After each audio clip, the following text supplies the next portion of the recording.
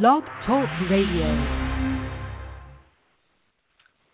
Welcome to this week's episode of Graphic Policy Radio, the live show for comic geeks who also care about which comic President Obama made his first appearance. We have a special episode this week with guest Jamal Igle, and it's continuing our month of awesome interviews. He's the creator of the kick-ass new series Molly Danger, which is being published by Action Lab. Action Lab gave us our first taste of this new series on Free Comic Book Day, which was an awesome 2-for comic that had Molly Danger and Princess as well. For those who missed it on a Free Comic Book Day, you can go to graphicpolicy.com right now and read the comic and check out why we wanted Jamal on the series and why we're looking forward to this. As always, I'm joined by the brilliant Alana. How you doing? Hello. And I think Jamal just called in, so let's get him on because we're going to have a lot to talk about. Jamal, is that you? Yeah, that's me. Hey, how you doing? I'm good. How are you? I'm good. So you're on the air with myself and Alana. Hi. So yeah, I mean, we kind of gone back and forth on email. Setting this up is I really wanted you on the radio show because of Molly Danger. I supported it when it was a Kickstarter project, and I'm staring at my Molly Danger membership card sitting on my shelf right now. So it's really cool to have you on. It's a really cool series, so psyched to have you here. Thank you. To both and for being a backer. I really appreciate it. So yeah, I mean, so this is it should be fun. I'm hoping to talk about, your history of getting into the business because you actually have a fascinating one that you've been involved really, really a long time and got involved at a young age in Kickstarter and Molly Danger and Action Lab and all that stuff. So I guess starting off is, how you got involved in the comic industry. I was kind of doing some research and it said you start off as an intern, which I thought was fascinating at the age of 14. I wasn't 14. I wasn't 14. I was 17. 17. Okay. So how did you get the internship and go on from there to where you are now? Well, basically how it worked is I grew up in New York City, and at the time, I don't know if it still exists, but at the time they had a program called the Executive Internship Program through this program called City of Schools. So they would set up 6-month internships for juniors and seniors in high school, and basically, pretty much a lot of Fortune 500 companies, comic book companies, what have you, hospitals, what have you, whatever your area of interest was, they tried to find a compatible internship for you. They would set you up with interviews. You'd have to go interview, the whole process. But because it was a high school program rather than a college program, you weren't getting college credit, but at the same time, you basically spent 4 days out of the week at the company, and then Fridays you would report to school. So that's actually really cool, very smart. I mean, my day job's working in politics, and I actually started when I was 17 as well through an internship. It was one where I had an opportunity for summer to try it out and see if I liked it, and that's where I got the bug. I was like, okay, this is definitely what I want to do. So hearing someone else kind of kicking off their career through something similar, it's really cool. And for folks who are thinking about what they want to do in the future, I highly recommend it. So how did you go from the internship to where you are today?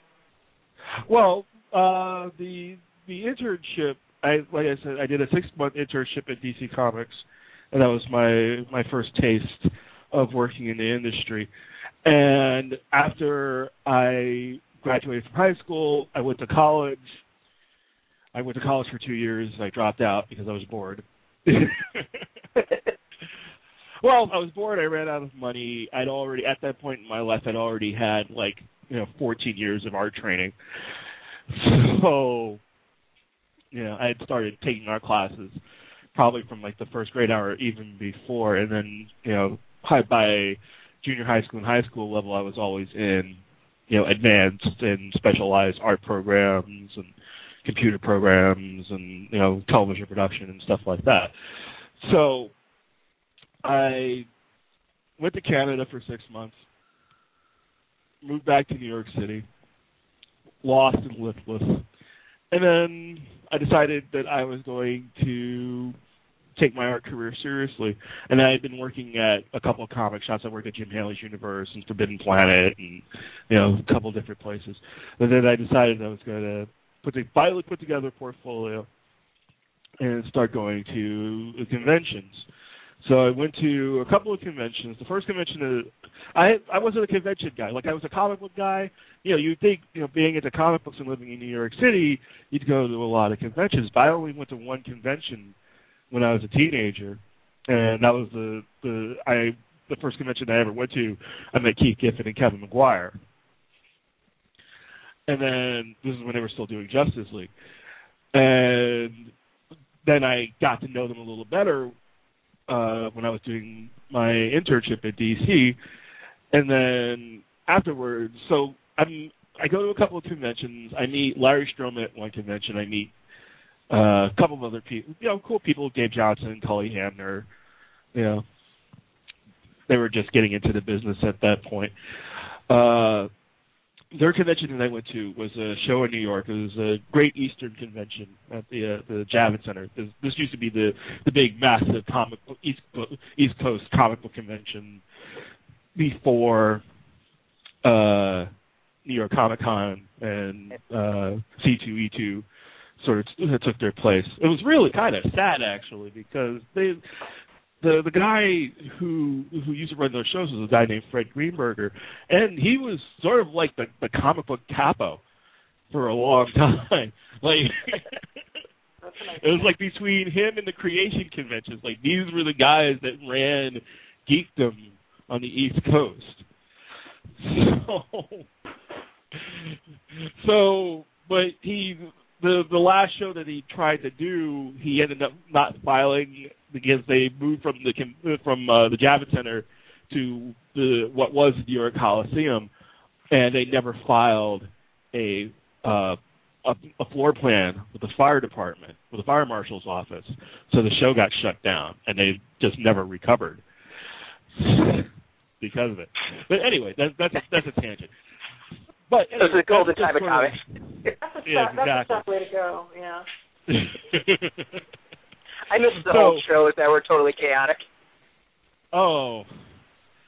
I remember, not to get too far off of the tangent with conventions, but I remember back, there was a couple of shows where nobody knew what was going on. The guests didn't know what was going on. The promoter didn't know what was going on. It was anarchy. It was absolute chaos. I wouldn't be surprised if somebody set fire to the place. Nobody would even notice.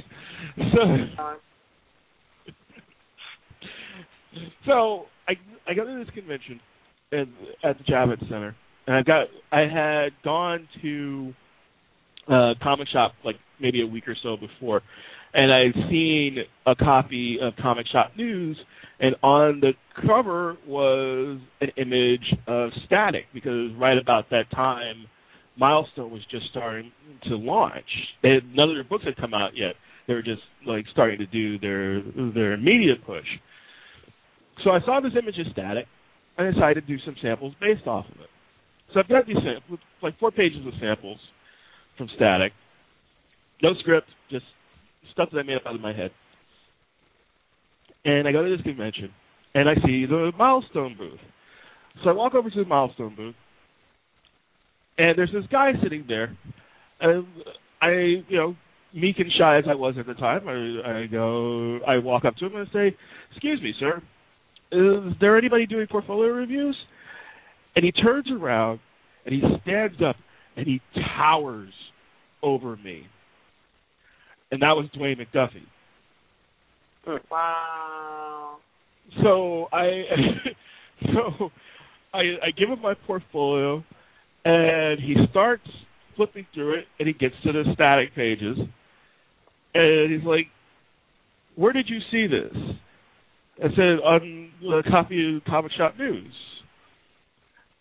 And he looks at me, and he goes, "So you figured out that his powers were electromagnetic based on a cover image?" I said, yeah, it just seemed natural. It's like, nice job. So I showed those pages to a couple of other smaller companies, and I walked out of there with work. And wow. So that was how I broke in. How I've stayed in for so long is a completely different story. So we finally have proof that doing sample pages and going up to publishers at conventions actually pays off. It did then. I don't know how. I have people coming up to me and asking me how do I break into comics, and my usual answer these days is hell if I know, because when I got into the art side almost 20 years ago now, you used to be able to send samples in a regular. I used to. I once. Back in 1999, I basically decided that I was going to be as big a pest as I possibly could. And I did a new set of samples every week for a month and a half and just mailed it to every editor that I knew. Wow. And some that I didn't know. And I was just persistent. Really diligent and really persistent. While I had at the time I had like a break in my schedule because I was doing little indie things and working odd jobs and not making a whole lot of money, but I decided I was just going to take that chance and do it.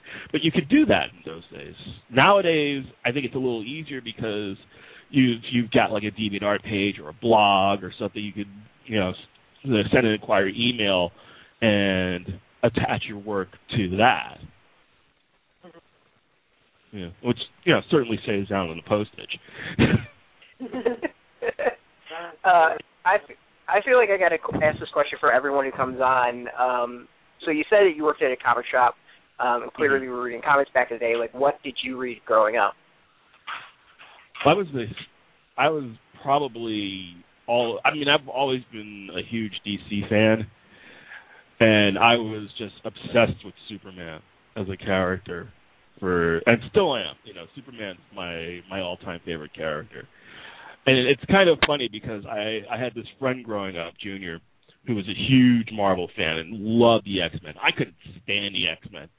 And it always came down to the classic fight of who's better, the Justice League or the X-Men. Can I ask, why didn't you like the X-Men? What was it that just turned you off when you were younger? Well, it was hard to articulate at the time. I've actually gotten really better at articulating it, although I am really enjoying what they're doing with the X-Men books right now. But I think it was just sort of the conceit of the X-Men. Like, I know that, people like to use them as an allegory for race relations in the country, but here's the problem. With the exception of Nightcrawler and the Beast, and even, like, some of the newer characters, they're pretty. Yeah. They're all pretty. Back in the 80s, the only thing that made them unusual was the fact that, Rogue had to wear a full body stocking all the time. And even Nightcrawler, who was considered the ugly X-Men, was still pretty and had a girlfriend and was constantly being hit on by women. So it wasn't... It wasn't that huge. That was part of it. The other part of it was something that to this day, I don't get, which is the only difference between being a member of the X-Men and being any other superpowered character in the Marvel Universe is branding. You wear a giant X on the costume, of course everybody's going to know you're a mutant.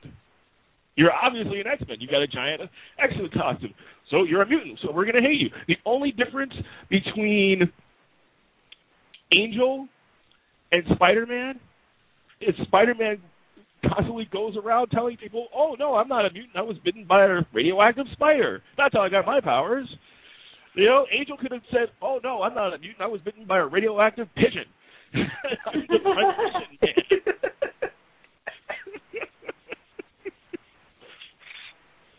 So it just never made sense to me.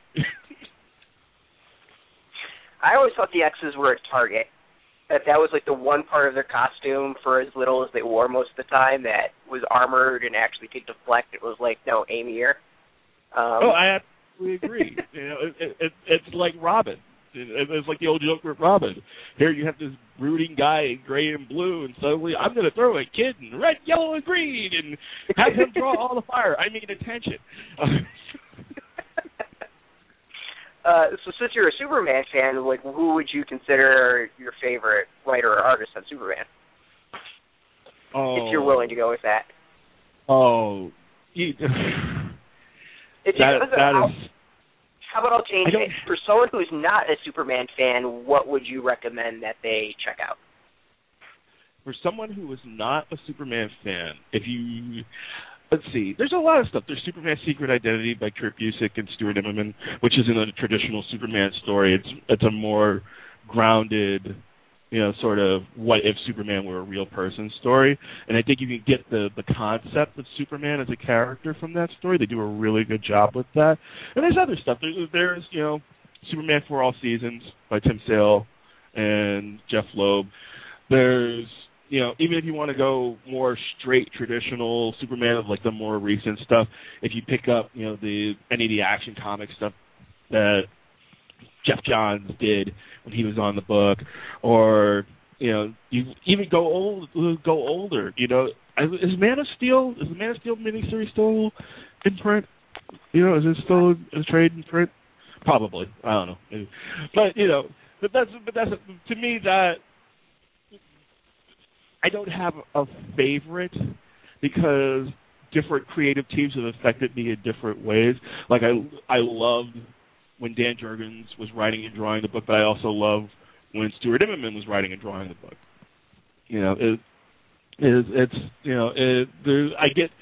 There's different things that I get out of different Superman eras. When I got into Superman, initially Kurt Swan was the artist, and then Byrne became the driving force creatively, and then Marv Wolfman became the writer, and Jerry Ordway was the artist, and I was reading all that stuff, and there's a lot. but for like the base, like if you want to introduce somebody to Superman as a concept, I think that something like Superman for All Seasons is a good place to start. All right, fair enough. So Molly Danger. Okay. Definitely want to talk. I mean, we could go back to the other stuff, but I want to make sure to get in like the project you want to plug, or we want you to plug and talk about and get the awesomeness out there. So like 300-foot, 500-foot level. Describe Molly Danger for folks who might not know. Okay, Molly Danger is a 10-year-old superhero who's been 10 years old for the last 20 years. She's smart, strong, and brave, and possibly immortal, or at least that's what they tell her. She has been the protector of a small city in upstate New York called Coopersville. She's been protecting it from a team of cyborg supervillains known as the Supermechs. And the Supermechs are unusually focused on her and on Coopersville for some reason that nobody can figure out. But Molly is also a very lonely little girl. I think of her as a princess in an ivory tower because she doesn't have any friends. She doesn't have any family. The only family that she remembers apparently died when they crash landed on Earth. And the organization that she... That's what they tell her. Oh, I see. Continue. Yes. That's what everybody's been told for the last 20 years is that she's an alien, that she and her family are part of an expedition whose ship was accidentally sent off course and landed in the most remote part of the galaxy possible, the planet Earth. That she went into a coma, and when she awoke a year later, she had superpowers.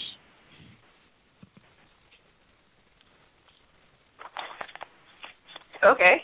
So where did the concept come from? Well, initially it was an animation pitch. My friend Rich Marizio and I were driving back from Pittsburgh Comic Con. This was 2001. And we were bouncing ideas back and forth between each other about trying, because I had just moved back from California. I had been working in animation.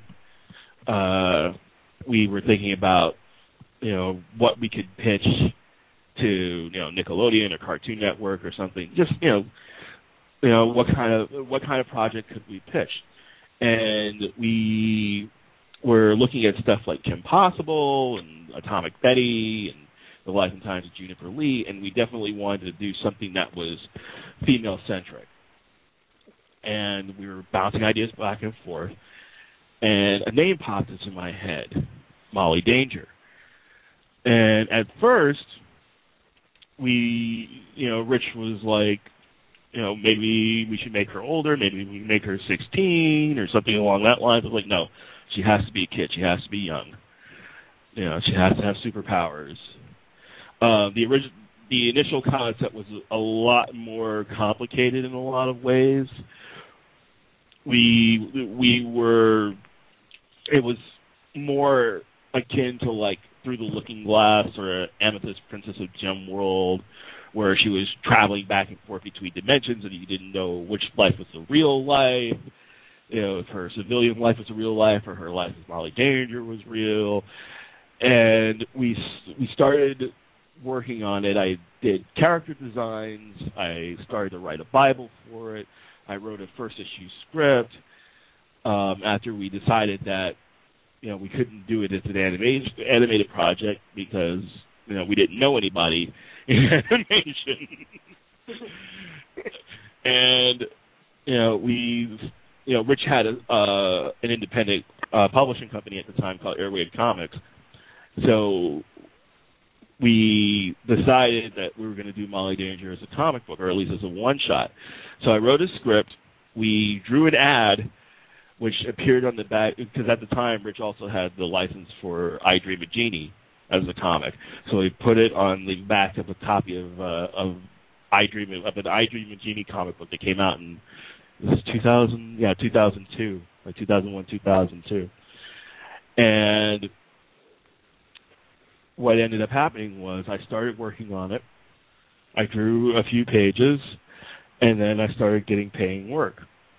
And then I just started getting busier and busier and busier, and it just made it harder for me to work on it personally. So I already had the script. I already had the layouts. We tried to hire another artist, Jamal Peppers. Jamal did a few pages. Then he couldn't do it anymore, which, was realistic because we couldn't afford to pay him at the time. So we ended up, putting it on the shelf for a very long time. And I would come revisit the idea every once in a while, tweaking things here and there, tweaking ideas here and there, putting it away for a while. And then I kept getting busier and busier and busier. And next thing you know, I'm at DC. And I'm signing a contract, and then 7 years go by. Wow.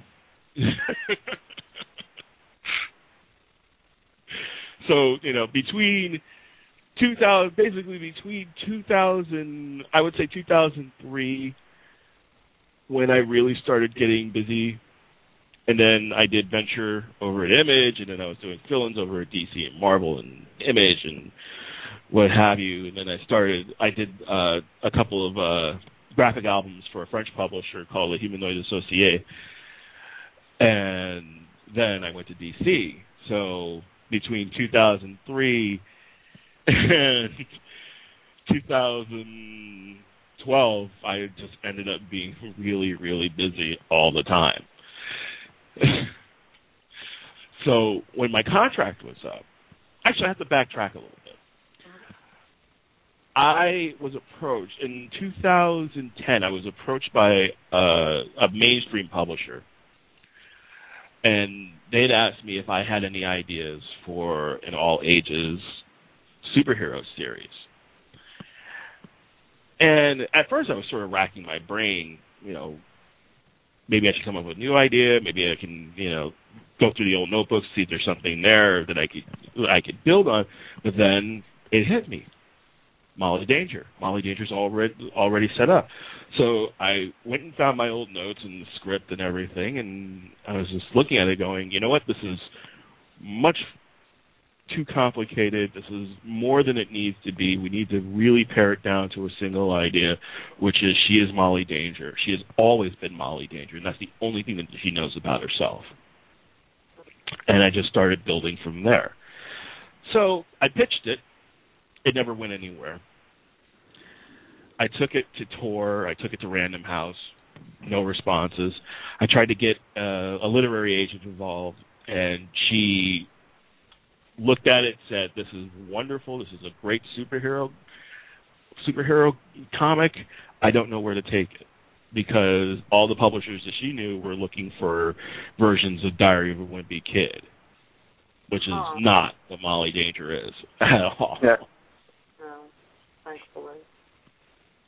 So when my contract at DC ran out, and I was literally sitting in my studio where I'm sitting right now, and I just had this thought in my head. I did everything that I said that I wanted to do while I was at DC. I had a lot of success there. I, got to draw Superman. Hello? At this point in my career, what do I do next? And that's when the whole Kickstarter thing came in. I gotten approached by another writer about doing a project with him and raising the funds through Kickstarter. And at that time, I had never even heard of Kickstarter. But I went and looked at the website. I investigated. I started looking at the crowdfunding as a concept, and I said, you know what? I should just do this myself. I don't need to team up with somebody else. I'm, perfectly capable of writing and drawing a project on my own and really just putting everything into it. So that's when I, started putting together a Kickstarter campaign. And it took about 6 months, honestly, from the time that I started looking at the Kickstarter for me to really put all the pieces together for the campaign before I launched. So that's how we get here. Wow, that was going to be one of my questions down the road, was how much work and planning does a Kickstarter campaign really, goes into it? Because 6 months is not something I would ever guess. Well, it was for me. A lot of it. I really feel that to run a successful Kickstarter campaign, you have to approach it the way that you would approach any other marketing project, and you have to sell the concept. Especially at the time, because I only had a few penciled pages and some character designs, and the basic plot to tell people. So you have to be able. I had to be able to not just show people the idea, which I thought was the strongest of the ideas that that I've been playing with recently, but I'm also selling myself as a creator, but I'm also I also wanted people to know how sincere I was about doing this. How important how close this project is to me, and how much it means to me. And I asked questions from people, friends of mine who had already done Kickstarters. I had my little circle of Kickstarter, successful Kickstarter people, and I looked at what campaigns succeeded, what campaigns failed, why they failed, what the successful campaign did that the other campaigns didn't do. My video, I filmed 4 versions of that video because the first 2 just came off. I was reading off of cue cards, and it looked like I was reading off of cue cards. So, decided that the best thing that I could do was just to sit down in front of the camera and just talk. So that's what I did. I just talked for probably 4 hours while I was putting together the video, and then having to edit everything and make sure that all the components were there, because I was putting this whole campaign together by myself. With the 45,000. What's interesting to me also is just that you're a creator who had a track record, as an artist, but you didn't seem to have you're not one of those internet celebrity types who had a very active, Tumblr following. I mean, maybe I'm wrong with this, but I read. Had an active Tumblr following and a lot happening on Twitter, etc. before you went on to Kickstarter.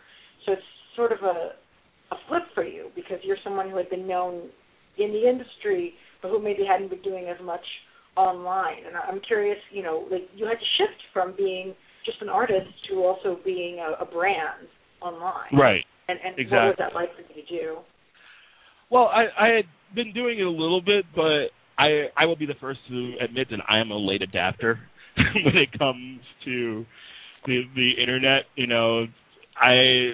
And not from lack of want, just more from general ignorance. It's like I'm the guy who finds out that a band that I like is selling tickets, but they're already sold out by the time I see the ad. So I'm really just sort of bad in that regard. But I had already had kind of my Facebook page. I managing 3 Facebook pages, and I was on Twitter a little bit. But you also have to keep in mind that while I was running the campaign, and even before prepping the campaign, I was still knee deep in working on KISS for IDW and doing Smallville for DC, and working on putting together a campaign, and got a family, got a young daughter and a wife, and need to spend some time with them, and I've only, for example, I've only been on DeviantArt for a couple of years, and DeviantArt's been around forever. Sometimes it takes somebody else pushing me to do something.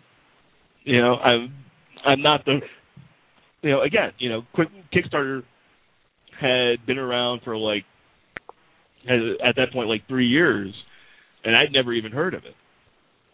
So, but I'm trying to get better about it. It's very difficult because it's a lot to manage. The social media aspect of it really is a lot to manage, and even doing the campaign, I've actually gotten a lot better at it than I was before. Mm-hmm. I think for folks who want who are trying to start this endeavor on themselves at this point. Mm-hmm. Oh, I'm sorry. You broke up a little bit. Oh, no, it's okay. I'm sorry. Brett, what were you going to say? So I was going to say, what's interesting when you're talking about the social networking and having to manage all that was all that was kind of coming into fruition as you were working for DC and doing kind of what I'll say, the big publisher stuff. Did they ever, because I'm kind of fascinated to see, what publishers, how they talk to their talent and ask them to engage on that sort of stuff? Did anyone at any point at DC or anyone was like, hey, a great way to engage your fans is through Twitter or Facebook, you guys should look into this? Was there any mandate? No. No, not at all. You have to keep in mind that a company like DC really, they're not concerned with promoting the rank and file of their talent pool. If somebody breaks out like a Jeff Johns or a Jim Lee, that's fine. They will take the ball and run with it, and try to make them the biggest things in sliced bread. But they're not as concerned with promoting all of their artists. So it's really up to you as an individual to sort of push yourself in that way. And again, that was something that I kind of put to the side only because I was I was more concerned about doing the work. Yeah. And I for a very long time I was just sort of like, well, let the work speak for itself. You don't really have to go around, posting it everywhere or, And then I've come to realize that, yes, you do have to go around posting it everywhere. One of the topics that I definitely we both really want to make sure we talked about was your choice to have Molly be a girl and a young girl and to be a hero. Mm-hmm. And I'll just throw this out here from me. One of the things that I'm so impressed by with this comic is that she actually looks like a little girl. There are so many artists who do not know how to draw children. It's really ridiculous. So when I saw this comic and I was like, yes, that is a little girl. Thank you very much. It was quite a relief. But and that's one of the things I like about it. I think you could see that and recognize like the 10-year-old girlness to her. But we'd like to hear a little more about why that was such an important decision for you in making this comic. It just seemed natural, to be honest. I think, especially since there's been such a long period between, her initial creation and the point that I am right now, I've had a lot of experience working with female characters, and particularly Supergirl and Zatanna, and after 3 years of working on trying to draw women and trying to draw them respectfully, that's a big thing with me. To steal a line from a comedian. I have spent my entire life swimming in the estrogen ocean. So I've been surrounded by strong women my entire life, and one of the things that I, especially with Molly, is the entire idea behind Molly really is leaving something behind for my daughter, and something that she can read and she can enjoy. She's 5, and she's just starting to get into comics, and I want her to be able to read Molly Danger and enjoy it for what it is, not because her dad created it, but it's something that she feels is a positive sort of representation of not just female characters, but comics in general. There's a lot. Really, honestly,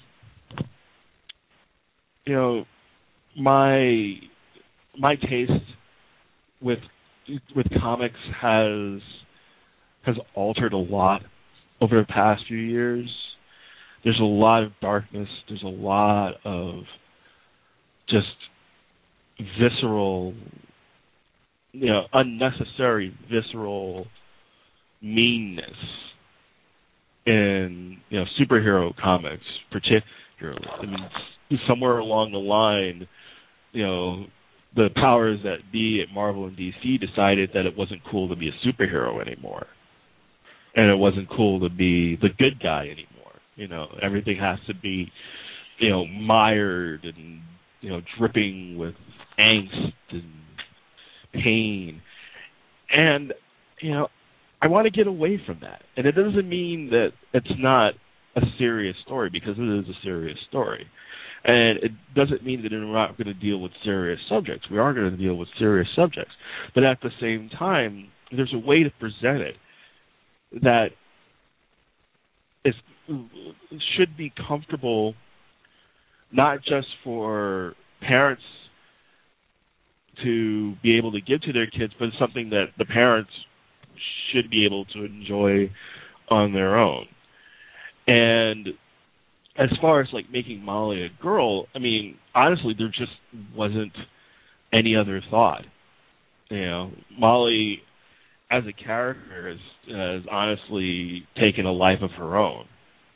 There was a point when I started playing around with doing the Kickstarter pitch. I started thinking about changing the costume and making it a little bit more modern, and she stopped me.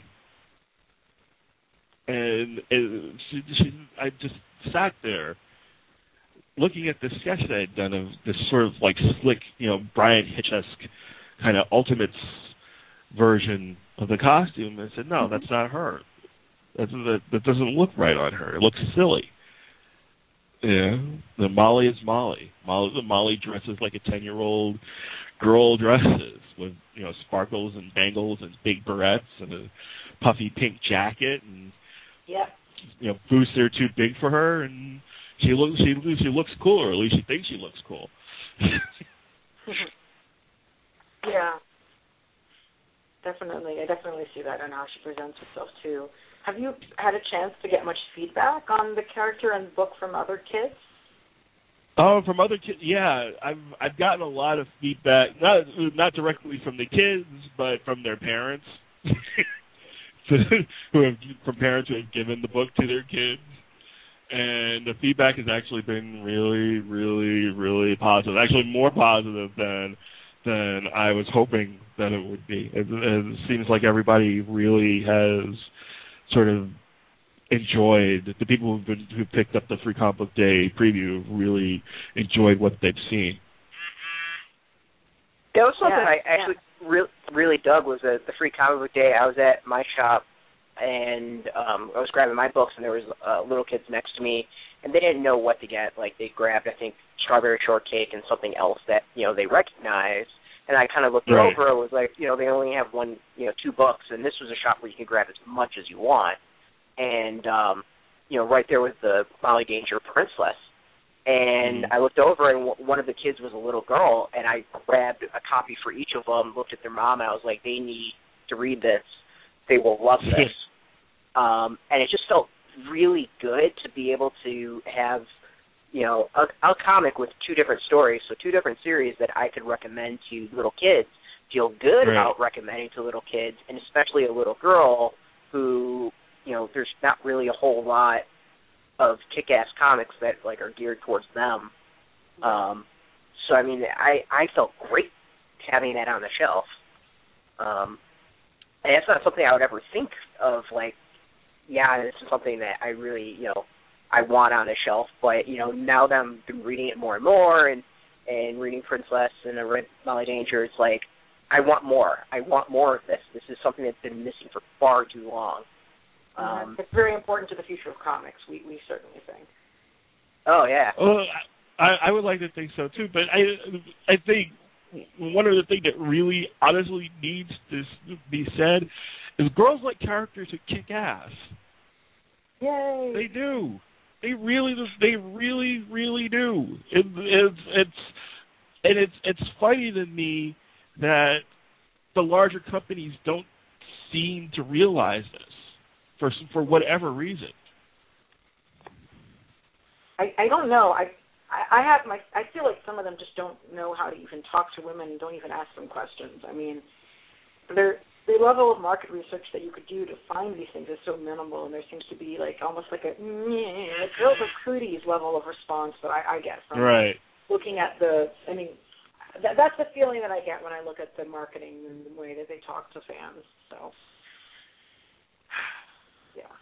No, I do. I agree with you. I think it's really sort of sad, actually. One of the things that really bothers me is that my daughter is getting into Wonder Woman as a character. She really likes Wonder Woman, but I can't give her the Wonder Woman comic, and there isn't a kid's version of a Wonder Woman comic, and that is really a crime. It's that the female superhero characters, and it doesn't even really have to be, because it happens in sci-fi a lot too. Female characters are pushed to the side.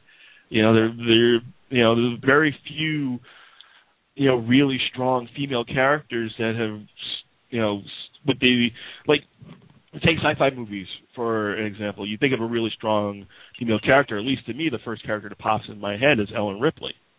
Yep, the first one I would say.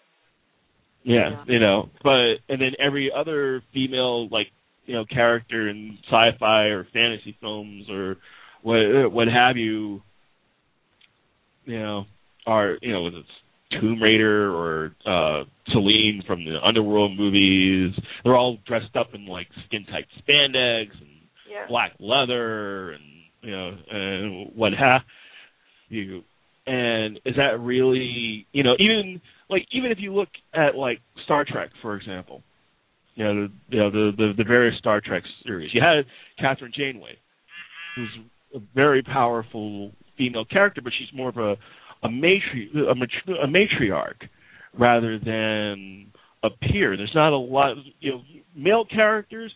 When male characters are introduced, there's a lot of emphasis on them being either the guy that you absolutely want to be like the total kick-ass guy that you absolutely, in my dreams, this is the guy that I want to be, or he's the buddy, he's the bro, he's the buddy, and you don't, male, you don't really, a lot of male viewers don't really respond to, the patriarchal figure in popular media. They don't want to be, they don't want to be talked down to or whatever. Obi-Wan Kenobi is not cool. Luke Skywalker is cool. You know what I mean? Yeah, and it's kind of the same thing. The same thing. You don't. It's a great point. Yeah, you don't really see. You see a lot of 7 and 9 cosplay. You don't see a whole hell of a lot of Catherine Janeway cosplay. Yeah, that's definitely true. Especially given that kind of audience that generally is attracted to geek cultural products. They don't want the mom authority figure or whatever. They want to be the rebel. Right.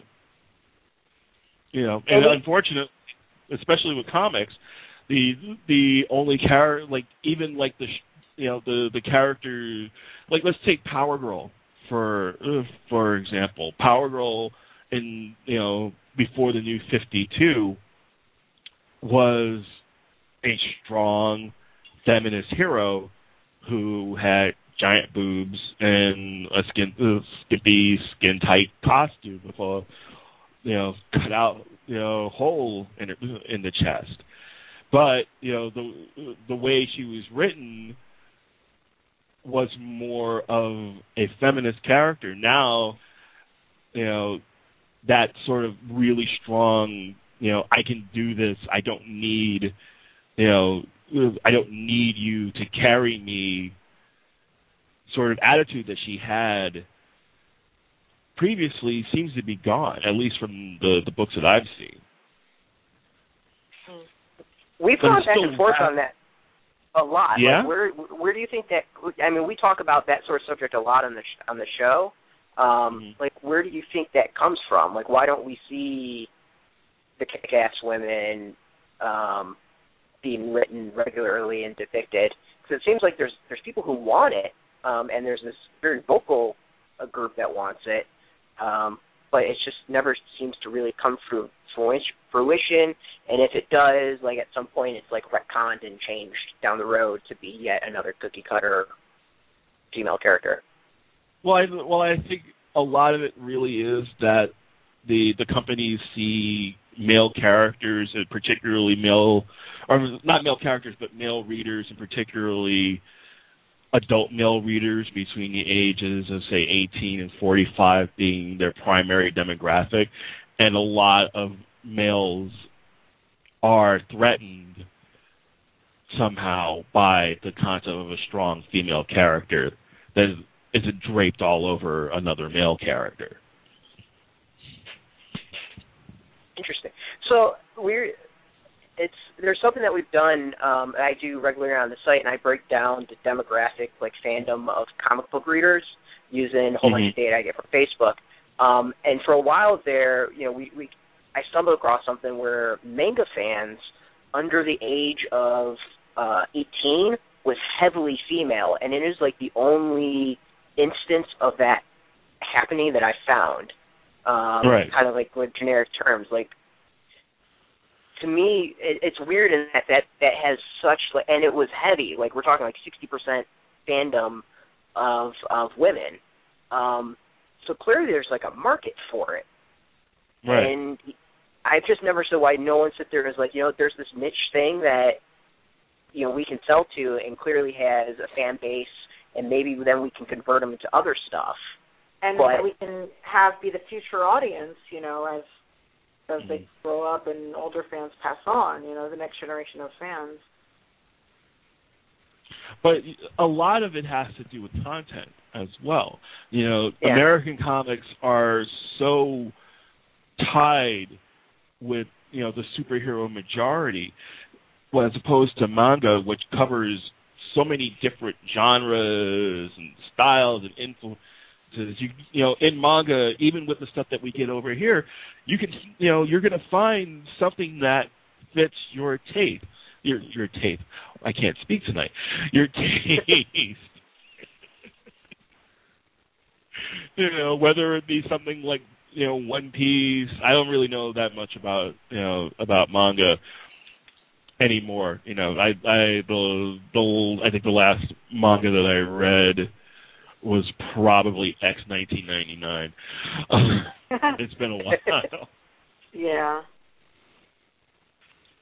No, it's true that they do have a lot of topic diversity that you don't necessarily see represented in Western comics. But I also think that, it's not just the topic diversity, but also and genre diversity, but there's also a diversity in the ages of characters and having more female protagonists and stuff. Right. No, I would agree with that too, actually. And we're just so happy to see this book come out and just have something that clearly has, young women in its sights as an audience. Yeah, well, I mean, it has. I'm trying to get everybody.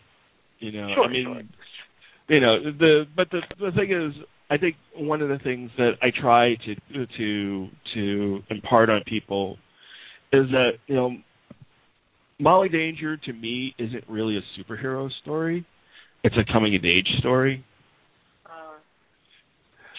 So, and that really gets clearer as it goes along, but yeah, I mean, it's about family. It's about finding your place in the world. It's about discovering who you really are. In the face of everything. So it's really, it means a lot to me. I mean, from what I read with the free comic book day story, I can't wait for it to come out. And it's something that's interesting is how did you get involved with this with Action Lab? Because out of all the publishers, they're ones that are really trying to, I think, diversify the market. You've got Princeless, you've got their Danger Zone books that are coming out, which are more kind of adult, mature stuff. You've got their NFL Rush, Skyward, which is yet another strong female character, it seems like. Right. It's one of the, out of all the publishers out there that, this really series fits that publisher really, really well, especially what they're doing. Right.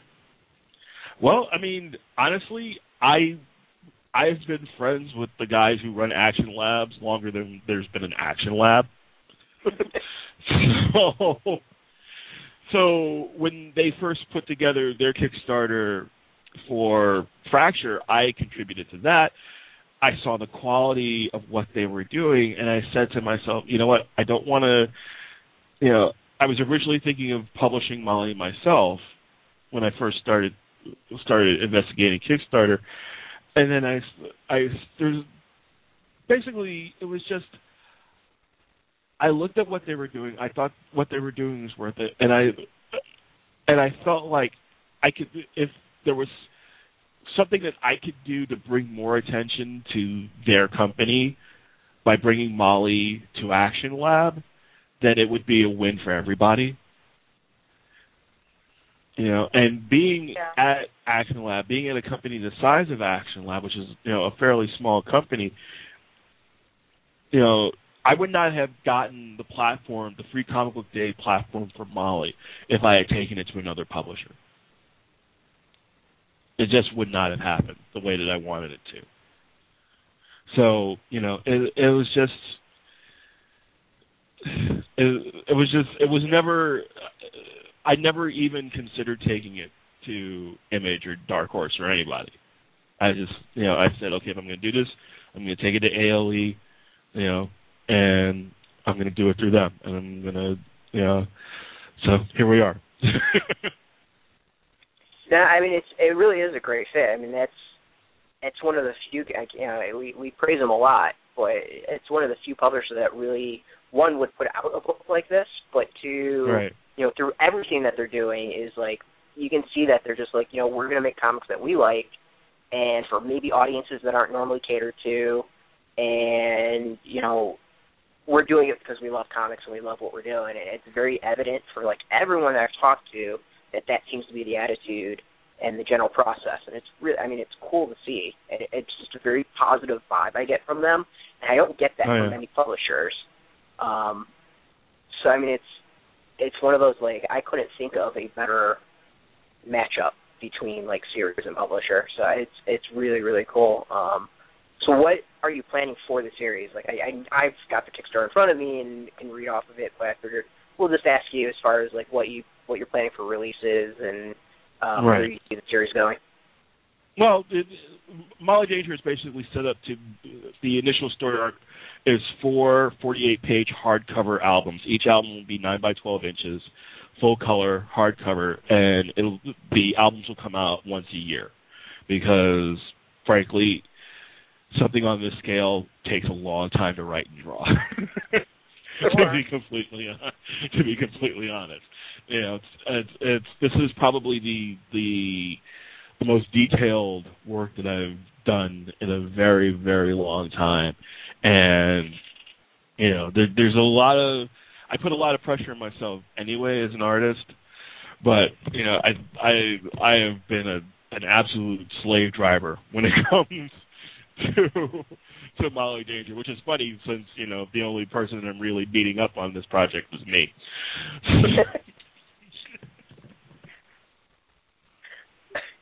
And there was a question I've had a back that I wanted to ask because that kind of fits with it. So you said the goal for the Kickstarter at $45,000, which is a lot of money for like a first-time Kickstarter. Like how much did you put into thought as to what that goal should be in research that you did of concerning it? Well, I priced out the printing. I priced out what I would have to pay in taxes and fees. I priced out how much the incentives were going to cost to produce and ship, and I basically wrote a budget for everything. And I originally wasn't going to ask for $45,000. I was going to ask for less and hope that I got more, but I just thought that I should just like with the entire campaign, just be upfront about what you need. And I just said, this is what I need. This is the goal that I need to hit. If I don't hit it, my wife and I were already talking about, what Plan B would be. So, that was basically it. I treated it just like any other business. You set a budget, you figure out what you need and how and how much it's going to cost, and I just based it on that. Is there anything that came out afterwards that, you maybe would have done differently now, or you're like, oh, I didn't think of that when it came to something like your budget for people who are thinking about maybe doing their own? There's always something. The big thing that you have to realize is that no matter how much money you get, unless it's even at $1 million, when you're doing, when you succeed in a Kickstarter and you go over what you are initially asking for, it's not like it's free money. That's the thing, because you actually end up having to produce more. than what you were going to initially produce. So you have to put out more money. There are other things. Shipping has to be paid for. In this case with Molly, I'm paying people to ink and color and letter the book. So I have to pay salaries. There's so many things that need to be covered. Deposits for the printer. Advertising, everything. It all comes into play. I've been, even with the $45,000 that I got from the Kickstarter campaign, I've been working on the book since November, and I'm almost finished. And that's nearly, at this point, 7 months without a lot of outside income coming in. So, I'm working on this shoestring budget and trying to pay for everything at the same time. So that's there's always more expenses than you think are going to be involved. That's the short answer. Would you, for because you said there's going to be multi-volumes, they're going to come out one a year. Are you going to do the rest as Kickstarter, or are you going to go a different route with that, maybe? I'm debating with the book in solicitations right now. I'm really trying to figure out. I think I may go Kickstarter with book 2. I probably won't make a decision until maybe August. Okay. Yeah, I've got something else coming up after I finish. A couple of things coming up actually after I finish this album. So while I'm working on that stuff. Well, one thing's already been announced. I'm doing covers and a full issue of G.I. Joe for IDW. I did see that. I'm really digging that. I can't wait for that to come out. Thanks. And then the other thing I can't announce yet because I just sort of verbally signed on to do it, and we're still in the planning stages for it. Fair enough. So, but I think there's probably going to be an announcement made around. You will tell us when it's ready to be told. Oh, absolutely. So the other is so there was a really good one that I think it was on Facebook last week. You had a big back and forth with someone about Kickstarter, and creators doing that. And I'm on your side. I think there's an infinite pot that no one's really taken away from anyone, and it's to be used to use. Generally, what do you think about the whole crowdfunding aspect of the process of creation, or whatever you want to call it? I think it's good. I think that it's a win-win situation for everybody around, because if you do it the right way, everybody's getting something from it. It's not like I was saying before.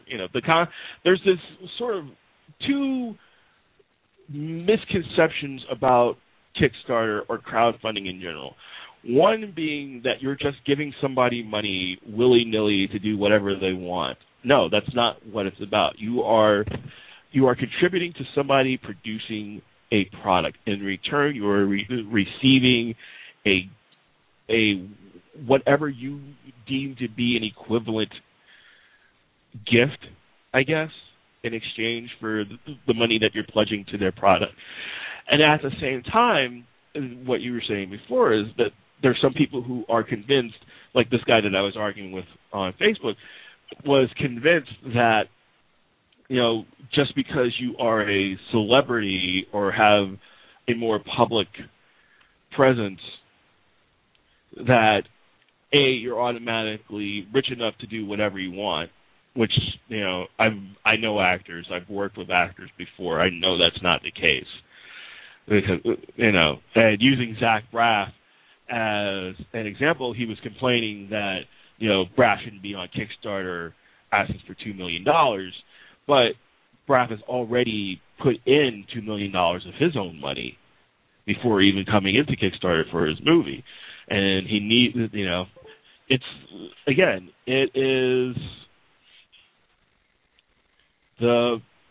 it's the idea that he was arguing, part of what he was arguing was this idea that, there should be, that crowdfunding should strictly be for people who can't afford to do it any other way, which I can understand that. I can understand that from, I could not do Molly the way that I'm doing it, and Action Lab could certainly not afford to do it the way that I'm doing it had I not gone to Kickstarter. But, it really didn't have anything to do with Zach Braff. It actually really started from a post that he had put on his own blog where he was not complaining about, Hollywood stars, but he was complaining about named comic book talent taking opportunities away from young and upcoming talent from pitching their stuff on Kickstarter and doing crowdfunding.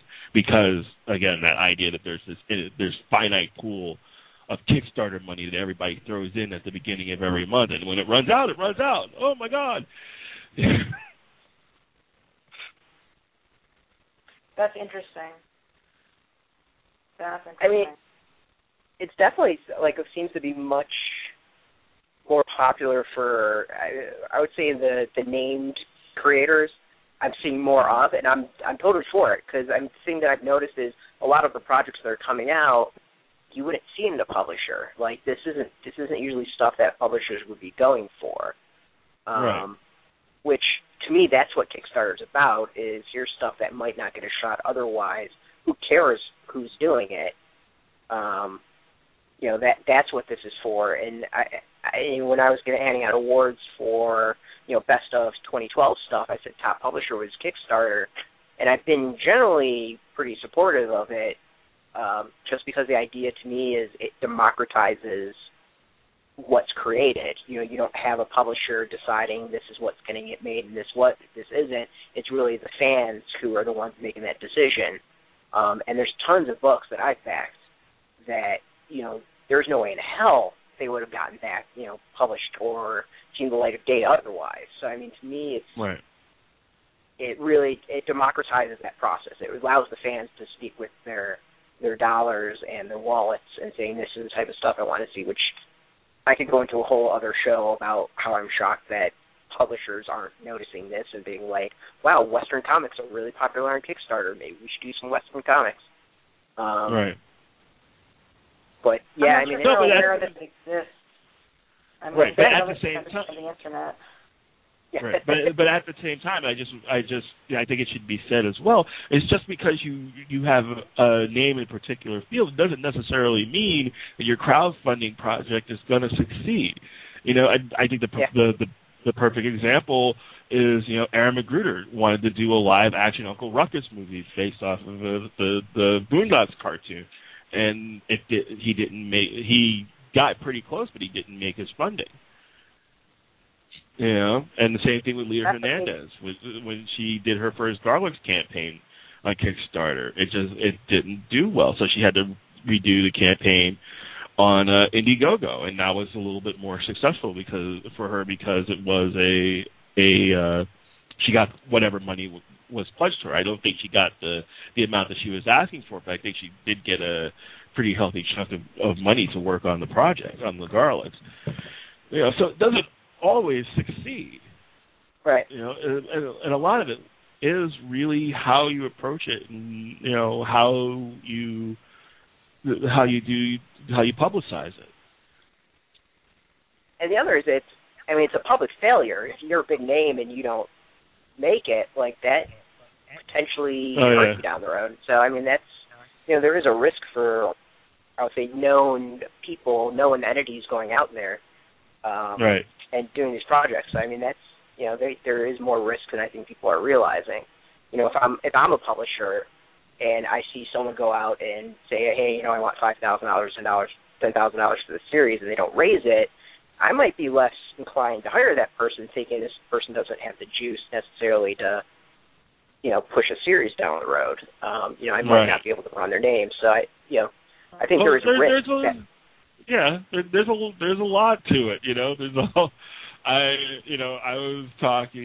was actually listening to Brandon Thomas and Brandon Easton's podcast, two Brandons, and they had my buddy Joe Illich on it, and Joe actually donated to my Kickstarter campaign as well, but they jokingly said that had my campaign failed, there wasn't going to be able to be a black comic book creator able to do a Kickstarter campaign for at least a year. Wow. That's not a lot of pressure. No pressure at all. Although, actually, it does bring me to one of the questions I wanted to ask around, which is just in terms of the question of diversity in comics creators. I know that one of the things that really flipped a lot of us out when we saw the New 52 coming was the lack of diversity in creators, and, how even folks who'd been around for a long time who had track records, who were people of color and who were female, were not being brought to write comics. And, I'm always trying to, make it clear that, as a comics reader, I think we benefit from having a diversity of voices speaking in the medium. So I don't know. I mean, I just wanted to sort of get your thoughts on diversity in the industry as creators. Well, it really is. It's sad, actually. It really, really is sad. I mean, in terms of, not just.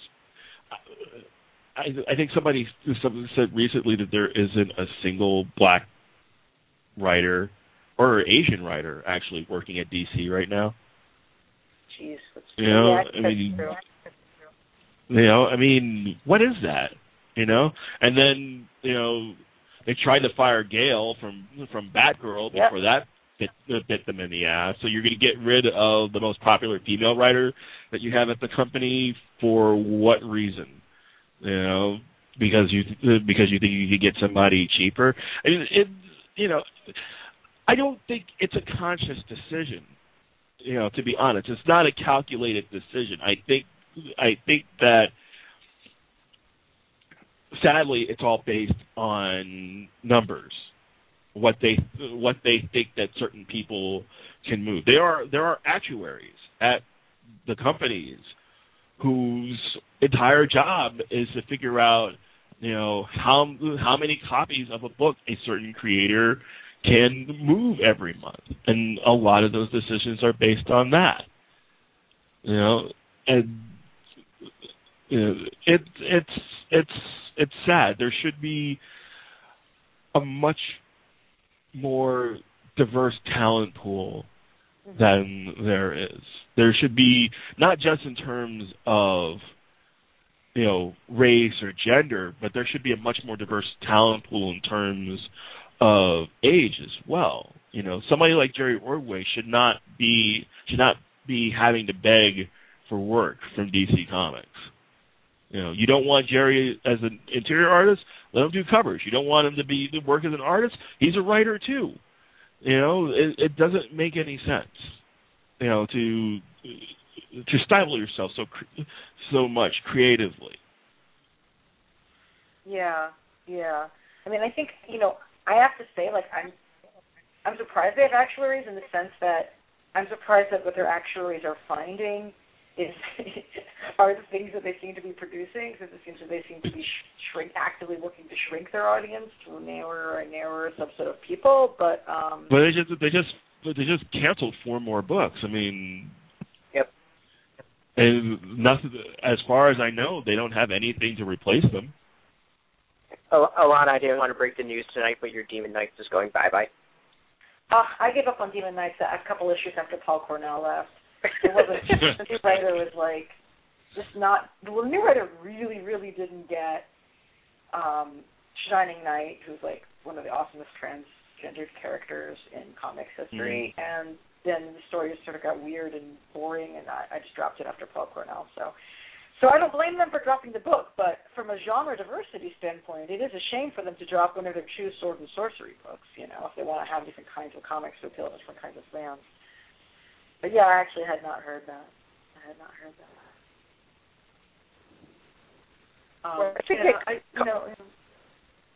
I would say it comes up with an interesting question of, like, so you've worked for Marvel, you've worked at DC, you've done the indie stuff. I mean, what is the difference to you of working for all those? Like, what type of freedoms do you have with one that you can't have with the other? You know, for those of us who don't know, you know, how is it working for those different publishers?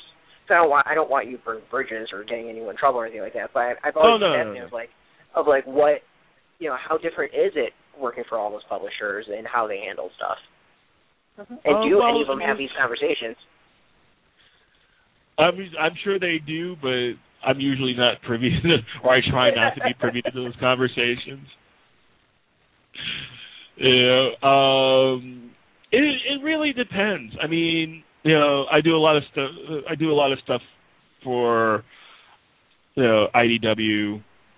You know, they're out on the West Coast, so I don't get to see them that often. But you know, we communicate via email or on the phone or, you know, online somehow, or Facebook or whatever.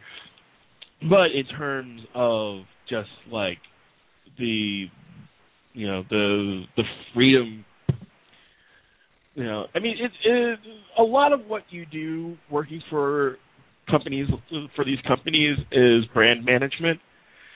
So you try to give them the best product that you can possibly give them, and try to have as much fun with it as you possibly can. More often than not, like, I keep my head down. You know, I do my work. I talk to them when I need to talk to them, or ask them questions when I need to ask questions. But, you know, and at the same time, you know, they tend to really not come down on me too heavily in terms of like changes or anything. They're usually pretty good, and it really depends on the company. You know, it's different for me now than, you know, when I was on contract at DC, because when I was on contract in DC, I would go up to the offices every week, and I have not set foot in a single office of any company that I've worked for in almost a year and a half. I only see these people at conventions. Yeah. That's funny.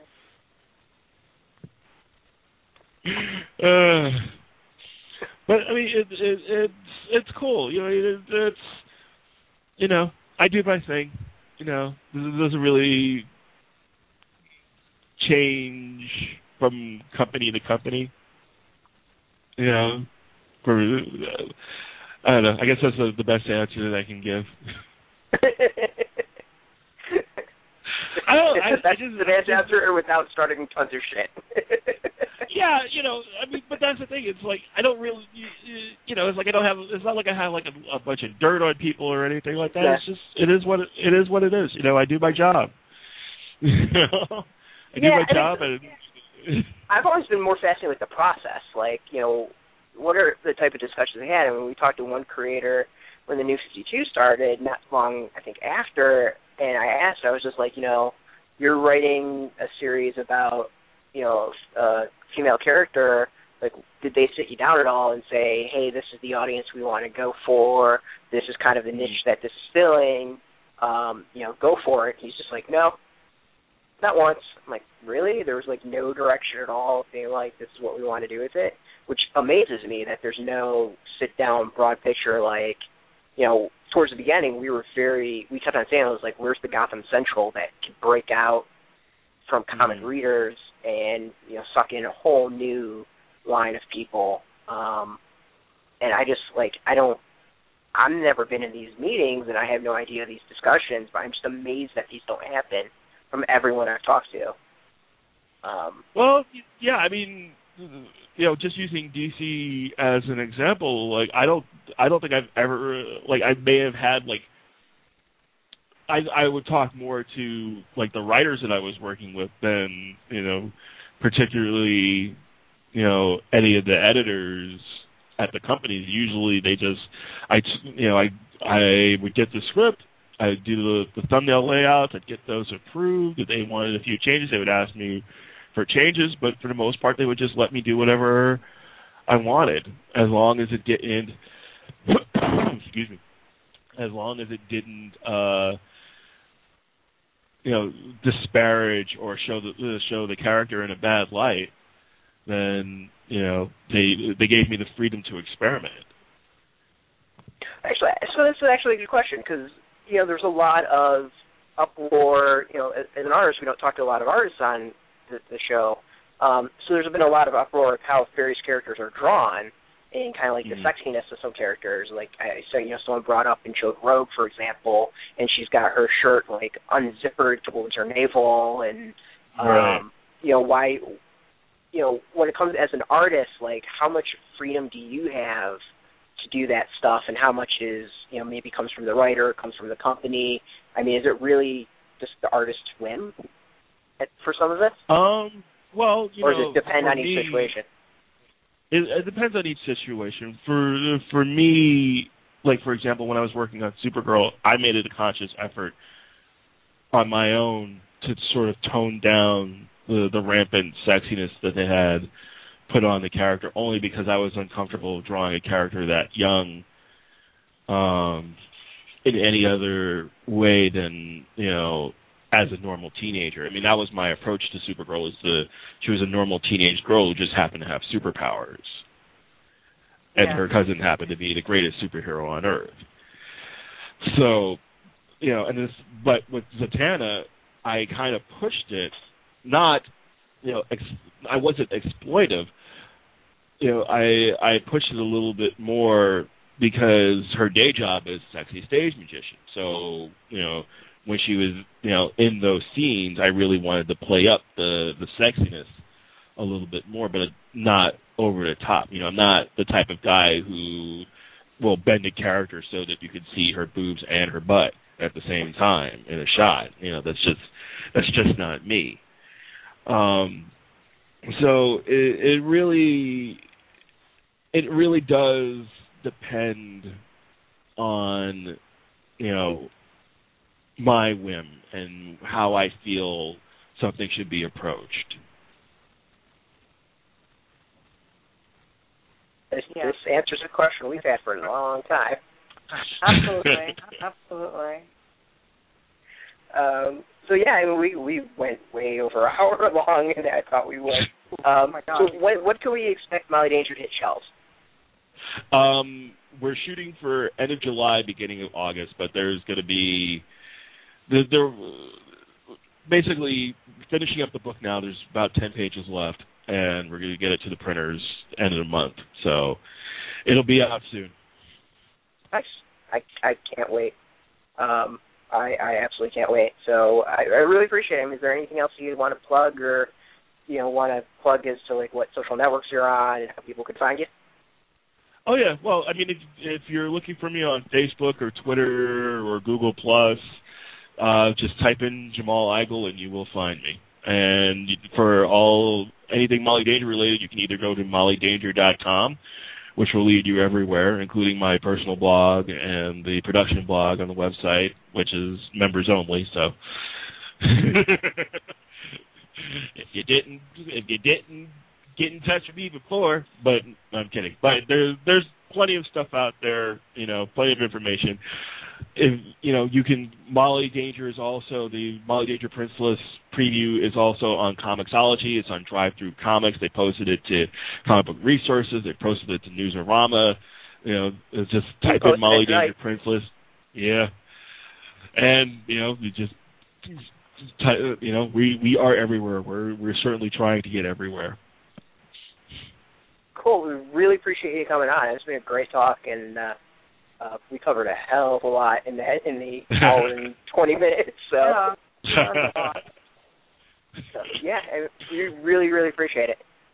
Well, thank you for having me. I appreciate it. Thank you so much. Yeah, we'll definitely have to do this again. It was a great talk. Yeah. All right. Great. Thank you. Take care. No problem. Good night. Yep, night.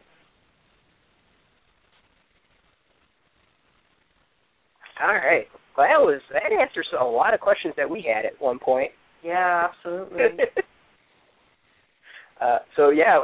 We ran long. It's late into the night, so I think we can hold off and we can chat, new releases, stuff like that, maybe next week or the week after, since we have another guest next week. We're doing a month of awesome guests. Yeah, we really are. I think this is a good opportunity for us to get some more questions answered, and I'm hoping that some of you guys who are listening might drop us a line with some questions you'd like us to ask. Do you want to talk a little bit about our next guest? I'm thinking for next week, maybe we can try like Formspring and get some people to try to ask questions. Oh, good call. So look for that. I'm gonna go and we'll create a Formspring account if I don't have one already. I have no idea. We're gonna get that up. We're wrapping up another episode of Graphic Policy Radio. So next week we have another guest, Charles Soleil, who's the writer of Stranger Tractors, which is coming out this week by Archaea. It's an awesome series. Really it was cool, digitally, yeah. It was on Comixology and it's now being collected. Beautiful book. It's Archaea. All the stuff they release is beautifully put together. I don't even know how to describe it. It's about New York City and complex systems and math, and to say it's unique and original is kind of an understatement. And it's about New York, which is the most important thing. So I can't wait for next week because you and him can talk New York, and I can just not. But he's also got Letter 44, which he hinted about on Twitter tonight, and I told him that he can, drop some knowledge and some announcements about that next week. So no pressure on him. He's also taken over Swamp Thing. He's 2 issues in on that. He will be taking over Red Lanterns very soon, I think the next issue, and he's also been announced as the writer for Thunderbolt. So this guy has got like every publisher covered, which is impressive. Read Thunderbolts again, jeez. Yeah, I mean he seems to have written for like every publisher. So and a really cool guy. He's actually one of the first interviews I ever did for the site. So we might have to drag out the YouTube video and throw that up there as a nice blast from fast. So that's next week, same bat time, same bat channel, 10 o'clock. Call in, ask questions. We want to hear from you. Also, Alana, I wanted to spring this on you because this is awesome news. I got an announcement late into the day that we are now a featured radio show on Blog Talk Radio. Yay! And I didn't know it was a permanent thing. That's great. This is a permanent thing, yes. And then on top of that, this episode with Jamal is so awesome. They are actually featuring it all day tomorrow, Tuesday, on Blog Talk Radio. So for all you new listeners, we appreciate it. We can't wait for you to check us out. Check out the site, graphicpolicy.com. Come say hi, follow us on Twitter, check us out on Facebook. We want to hear from you. We want to hear questions. You can always call in as well. Mondays at 10 o'clock. So, with that all being said, so remember, the lesson for this show is that comic heroes come in all shapes and sizes, races and genders. So do yourself a favor this Wednesday when you go to your comic shop, when you go check out your digital comics and pick some stuff up, grab some diversity, grab something that's different. Don't go for the big pecs, spandex and gun. You're going to be surprised and find something awesome and something you've been missing out on. Do yourself a favor. So until next week, I'm Brett. And I'm Ilana. So keep on reading and stay geeky, folks.